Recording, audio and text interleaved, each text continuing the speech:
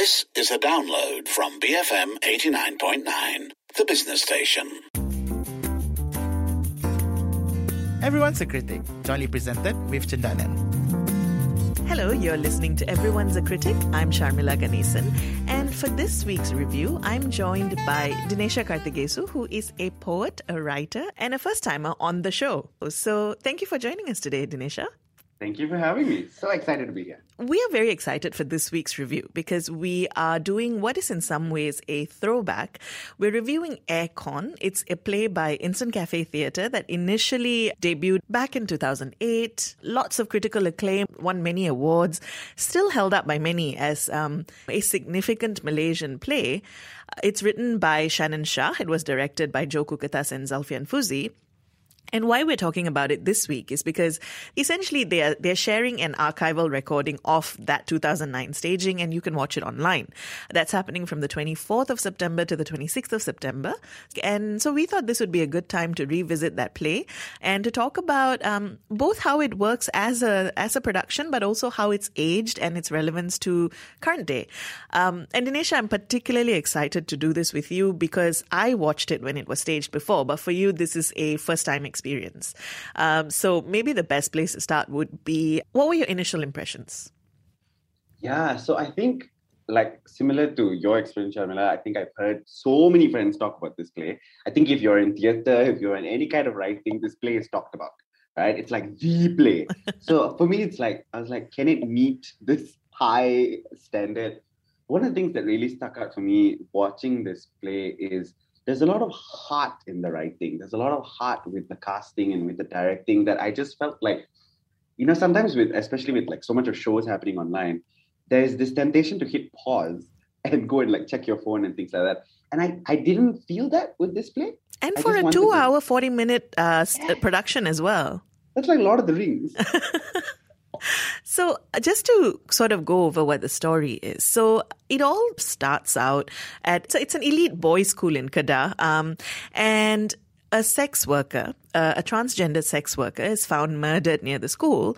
And there are lots of buzz and suspicion about the fact that perhaps one of the boys in the school might have done that. And layered with this are questions of relationships between the boys themselves, questions of identity and them discovering who they are, learning how to be who they are. And this is also coming against the backdrop of the school itself wanting to do essentially what they call a camp for lelaki lembut. And you know, all of these are actually things that are based on events and incidents that happened around that time when the play was staged, right? The mistreatment and violence against transgender sex workers, the camp lelaki lembut. I remember this happening back then. So I think in terms of the story, it's a very powerful one, and it's not an easy one. So I thought we could start first by discussing the story or the plot and whether you thought that today, when we watch it through today's lens, it still has something to say or still has something new to bring to the table. I think for me, what really stood out was this idea of the different kinds of masculinity that's on display. I felt like, you know, it was such varied shades. Like it didn't quite ever feel like, oh, I'm putting a stereotype or trope on stage. I'm going to show you, or at least from I guess Shannon, the playwright's intention, it felt like I'm going to show you all these different forms of masculinity that I may have experienced or that I may have seen. And you're going to see all of them. And you're going to somewhat find yourself endearing yourself to them in all of their varied forms. So I think that was something that definitely stood out. And, you know, when you said 2008, 2009, I just realized I was the age of these kids when the play came out. So I would have been in Form 5 at the time. And to think of watching this play would have been quite, I would say, transformational, actually. So it was transformational for me when I watched it because that was the first time I had watched a play on stage that sort of went there, you know, that sort of dealt with these sorts of issues so openly, so eloquently, and with so much heart, as you said. But that heart also makes it sometimes quite a painful experience to watch. But to get back to that question, that what you just said about the different sorts of masculinity on display. That's actually one of my favorite things about this about the show, the fact that it's set in a boys' school and it's set in this very Malaysian, they're familiar. The boys are familiar. The personalities are familiar. The way they speak, the way they move. They're all people that you would have seen, you would have known, you might have had in your friend circle. And I think there's something really beautiful and I don't know, just endearing and memorable about it, because I think it helps when people feel so real and the situation feels so lived in for you to then identify with that issue rather than looking at it through an overtly political lens. You start looking at it in a very human lens. And I think that for me is actually the success of this story. Yeah, I agree. And I think, this, especially because the question you'd asked earlier was about plot, it did bring up a question. Because I remember there was a workshop that Jo Kukatas did, I want to say 2018, 2019, and she was talking about this process of making this play and first works and how Shannon was writing the play. And so I can't remember I can't remember the exact specifics, but I remember her saying that when Shannon came into it, he was going to write about two very specific characters. Now, I'm not sure if it was actually William and Asif or Chep and Bern, and then it swapped, but Jo K said that the facilitators of First Works kind of like pushed Shannon a little to be like, there is more than just these two voices here. And I think that just adds so much, but it also makes me question, who was the original center of the play? Like, has that shifted? And even if like Shannon as playwright now looks at it and kind of goes, maybe in 2021, he thinks the center is different. So who was the center for you?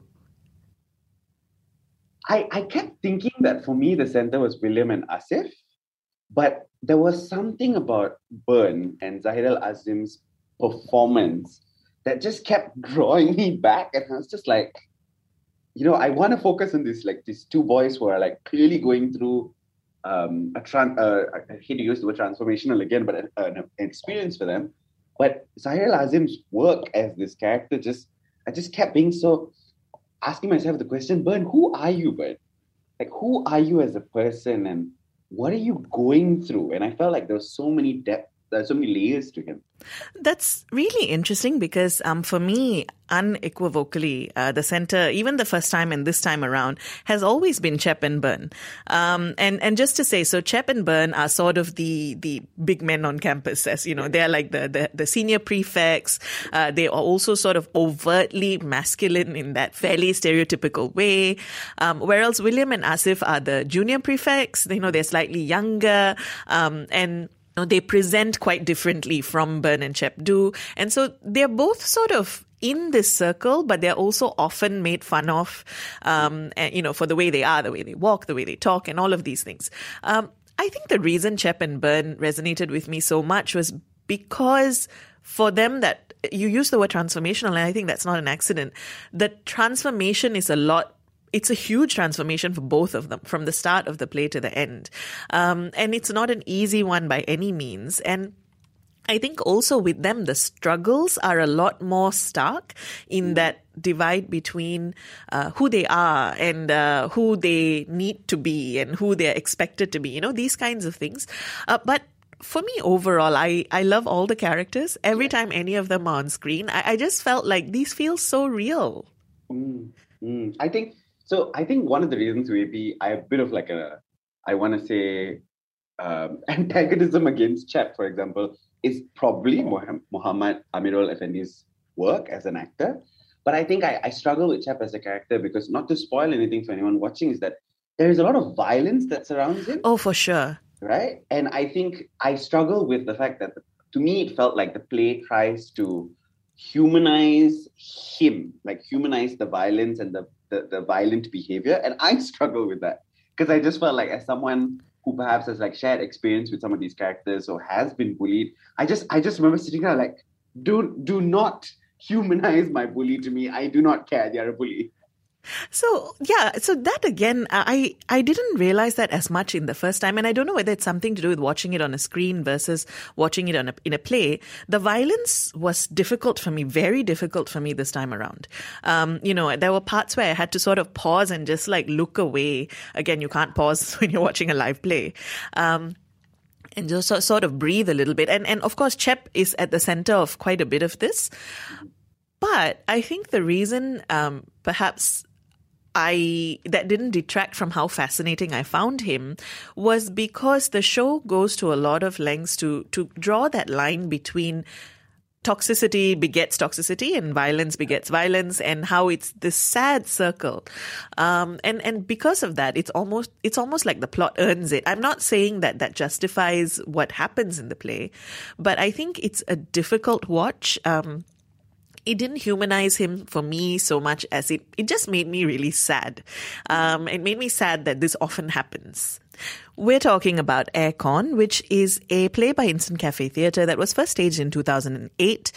They are streaming the archival recording from the 24th to the 26th of September. You can buy tickets for that at cloudtheatre.com. Let us know, have you watched Aircon, or are you planning to catch it this time around? You can WhatsApp us 018-789-8899, tweet us at BFM Radio. You're listening to Everyone's a Critic, jointly presented with Cendana. Beyond Frivolous Matters, BFM 89.9, the business station. You're listening to Everyone's a Critic, jointly presented with Cendana. Welcome back. You're listening to Everyone's a Critic with Sharmila. And today I'm with Dinesha Kartigesu, who is joining me to review an online screening of Aircon. It is, of course, a play that was first staged in 2008. They're making that available now from the 24th to the 26th of September. And, we've said this before. It's a play that was really acclaimed when it first came out. So I wanted to pick up on this thread of watching something with all of this, I don't want to say baggage, but, it does come with this sort of heavyweight expectations in some way, right? And for me, it's a rewatch, and for you, it's a first watch. Yeah. For me, it was an interesting thing to rewatch it as a recording, I must say, because things do change how you interpret certain things. For instance, many times you don't see the whole set. You get to see close-ups of people's faces. The subtitles sometimes work in a particular way to steer you in a particular direction that they may not necessarily have during the play itself. So I was wondering, how all of this fed into the viewing experience for you this time around. So I think for me, I definitely noticed the subtitles. Like, I feel like and it definitely made me think of this idea of like translation, because there were so many times when BM words like dear, kau, aku, they're all gender neutral. Yeah. Right? But then I guess with Instant Cafe Theatre and their choices, then the editor has a choice to put a specific pronoun in the subtitles. And then initially I was a bit surprised by some of the pronoun choices. And then you realize, oh wait, they're being very intentional. They're trying to tell you this is the intention of this character and why this character is naming so-and-so a certain way. So to me, I appreciated the subtitles. But one thing that really stood out for me, I guess, because I'm not in the theater watching it and I'm watching on my computer, is I was really aware of the set and the lighting and the sound.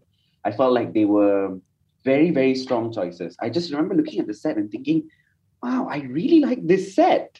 This opening and closing, this moving, and how everything has wheels, and the light choices and the sound choices. I was just very aware of it. And I wonder if we were sitting in the theater, it would just contribute to the atmosphere.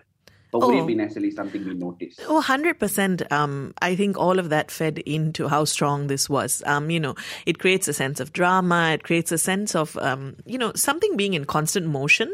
It's a very dynamic production. And I'm really glad that even though this is actually a fairly simple recording, it wasn't recorded to be broadcast. It is an archival recording. I'm very glad that comes through in the video. And I think that's a That's a big deal when you want to sell this to a new audience, right? Who's not necessarily just watching this out of attachment or nostalgia, but to gain a new experience. This for me worked very well as a recorded performance versus some others that I've watched before. Let's talk about the characters, right? We mentioned a few of them earlier, but did anyone in particular stand out for you in terms of both the characters as well as the performances? I think for me, it was I was going to immediately say William and Asif, wonderfully played by Nicholas Leo Davis and Rayalini Bhaskaran. But then I just started thinking of all the characters, and then I just kind of went, actually, I like all of them. they all do such a good job. They make you really like them. No, I agree. It's a tough one for me because I think everyone plays such an important part and it's so tightly written. And I think as a cast, they've got this great chemistry. Chemistry is a funny word because it's not like relationships between people are always good or comfortable. But I think they work very well together on stage. And I think that helps a lot. Which brings us to, I suppose, the themes of this play, right? These are themes and issues and challenges that we still struggle with today. These are issues that I would wager, young boys growing up, schools, this kind of bullying, this kind of discrimination still happens today. And one of the things that I thought about was whether we would see a play like this staged today, whether that's still possible, whether people would still necessarily be not just able to, but I think it's what I struggle with or what I'm wondering about is perhaps the thing that you pointed out earlier, the level of violence or the visceral quality of what we watch. Is that something that we would see today, you think? So that's interesting. I would say that I guess as playwright and theatre maker, I am questioning if violence needs to be on stage. I genuinely question it because I think something that really came up when I was watching this play was this, this idea of like that is used a lot in writing. It's show, don't tell. And I feel like we've taken the showing, especially when it comes to violence, to a level that I think we need to scale back from. I think that it's possible for violence to be to happen on stage without showing it. I definitely think theatre makers are questioning themselves nowadays in that sense. And that is something that definitely stood out to me, especially because I think when an audience is watching it, you sometimes wonder when they laugh at violence. Didn't that strike you as weird? Because the one thing that struck me with this being a recording, so there's an actual audience in the space, and there are moments that are really tough, not the violence as well as verbal, assaults on people, and the audience laughs, and I suddenly felt really uncomfortable because I was thinking, did I laugh when I was there? Like, why are they? And sometimes it has to do with also the spatial thing. Maybe it's an uncomfortable laughter, or maybe they're reacting to how the actors are moving around, and there is a discomfort to a lot of this. But you're right, the laughing really made me feel uncomfortable. Yeah, because I think I wrote down this line. There's a line that one of the characters says where they're talking about their uncle, and they said, daytime the person's a police, at night they're a rapist. And the audience laughed. And I just remember thinking, considering the sequence of events, I feel like this person is telling us some very, very real trauma and some very, very real pain. And because this character has become a bit of a joke throughout, the trauma is not being heard. The trauma is sort of like swept aside and laughed at. And that genuinely made me uncomfortable because I was like, I don't think that's fair to this character or what this person is saying of like, I guess, very real family sexual violence. And that's, I think, for me, what makes Aircon and the writing and the way it's directed interesting in many ways. Because I do recognize, though, that this is how young people might express trauma in this jokey, like, oh, it's no big deal.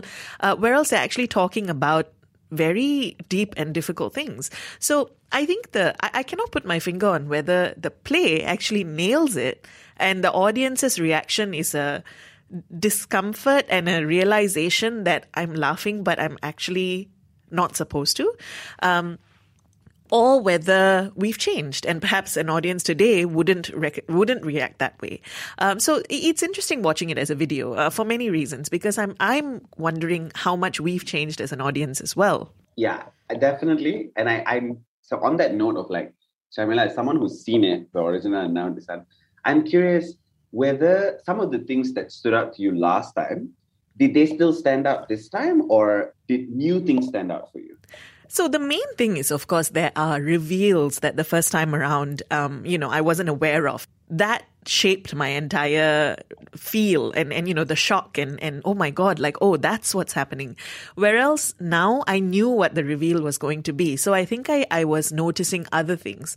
So this time around, I think that might be why I focused so much more on how these boys talk to each other, how they talk about themselves, and all of these little nuances, which the first time around, I may have perhaps not known as important until the end, because sometimes it's one of those things where you know the ending, so you want to go back and see the threads that led there, right? So to me, this was an extremely fulfilling rewatch. And if they restage it, of course, it wouldn't likely be with the same cast, which would be a pity because it's a great cast. But if they restaged Aircon, I would 100% watch it live again. But even watching it as a recording was a really fulfilling experience. And I want to ask whether it's something that you would recommend. Yes. I 100% recommend that people should watch it and should check it out. I will say, I had friends who had sort of cautioned me about the violence that I would see.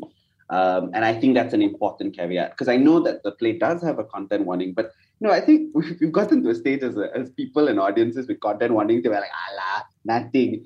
I will say the content warning for violence is real. It is very stark. I got very emotional watching it. And I think as long as you're able to have spaces to maybe talk about it afterwards, and that you are in an okay space to handle it, I think the heart of the play and the world that these boys live in will sweep you in, and you should check it out. Thank you for reviewing this with me, Dinesha. Thank you. We've been reviewing Aircon. It was a play that was originally staged back in 2008 by Instant Cafe Theatre, and they're now releasing the archival recording for a special screening from the 24th to the 26th of September. You can buy tickets for that at cloudtheatre.com. They're also doing a whole series of talks and events around the play, online conversations. For more information on that, you can check out Instant Cafe Theatre's social media accounts. Let us know, did you watch Aircon the first time it's staged? Are you planning to catch it this time around? You can WhatsApp us 018-789-8899, tweet us at BFM Radio. Everyone's a Critic, jointly presented with Cendana. For updates on Malaysian arts and culture, visit www.baskl.com.my.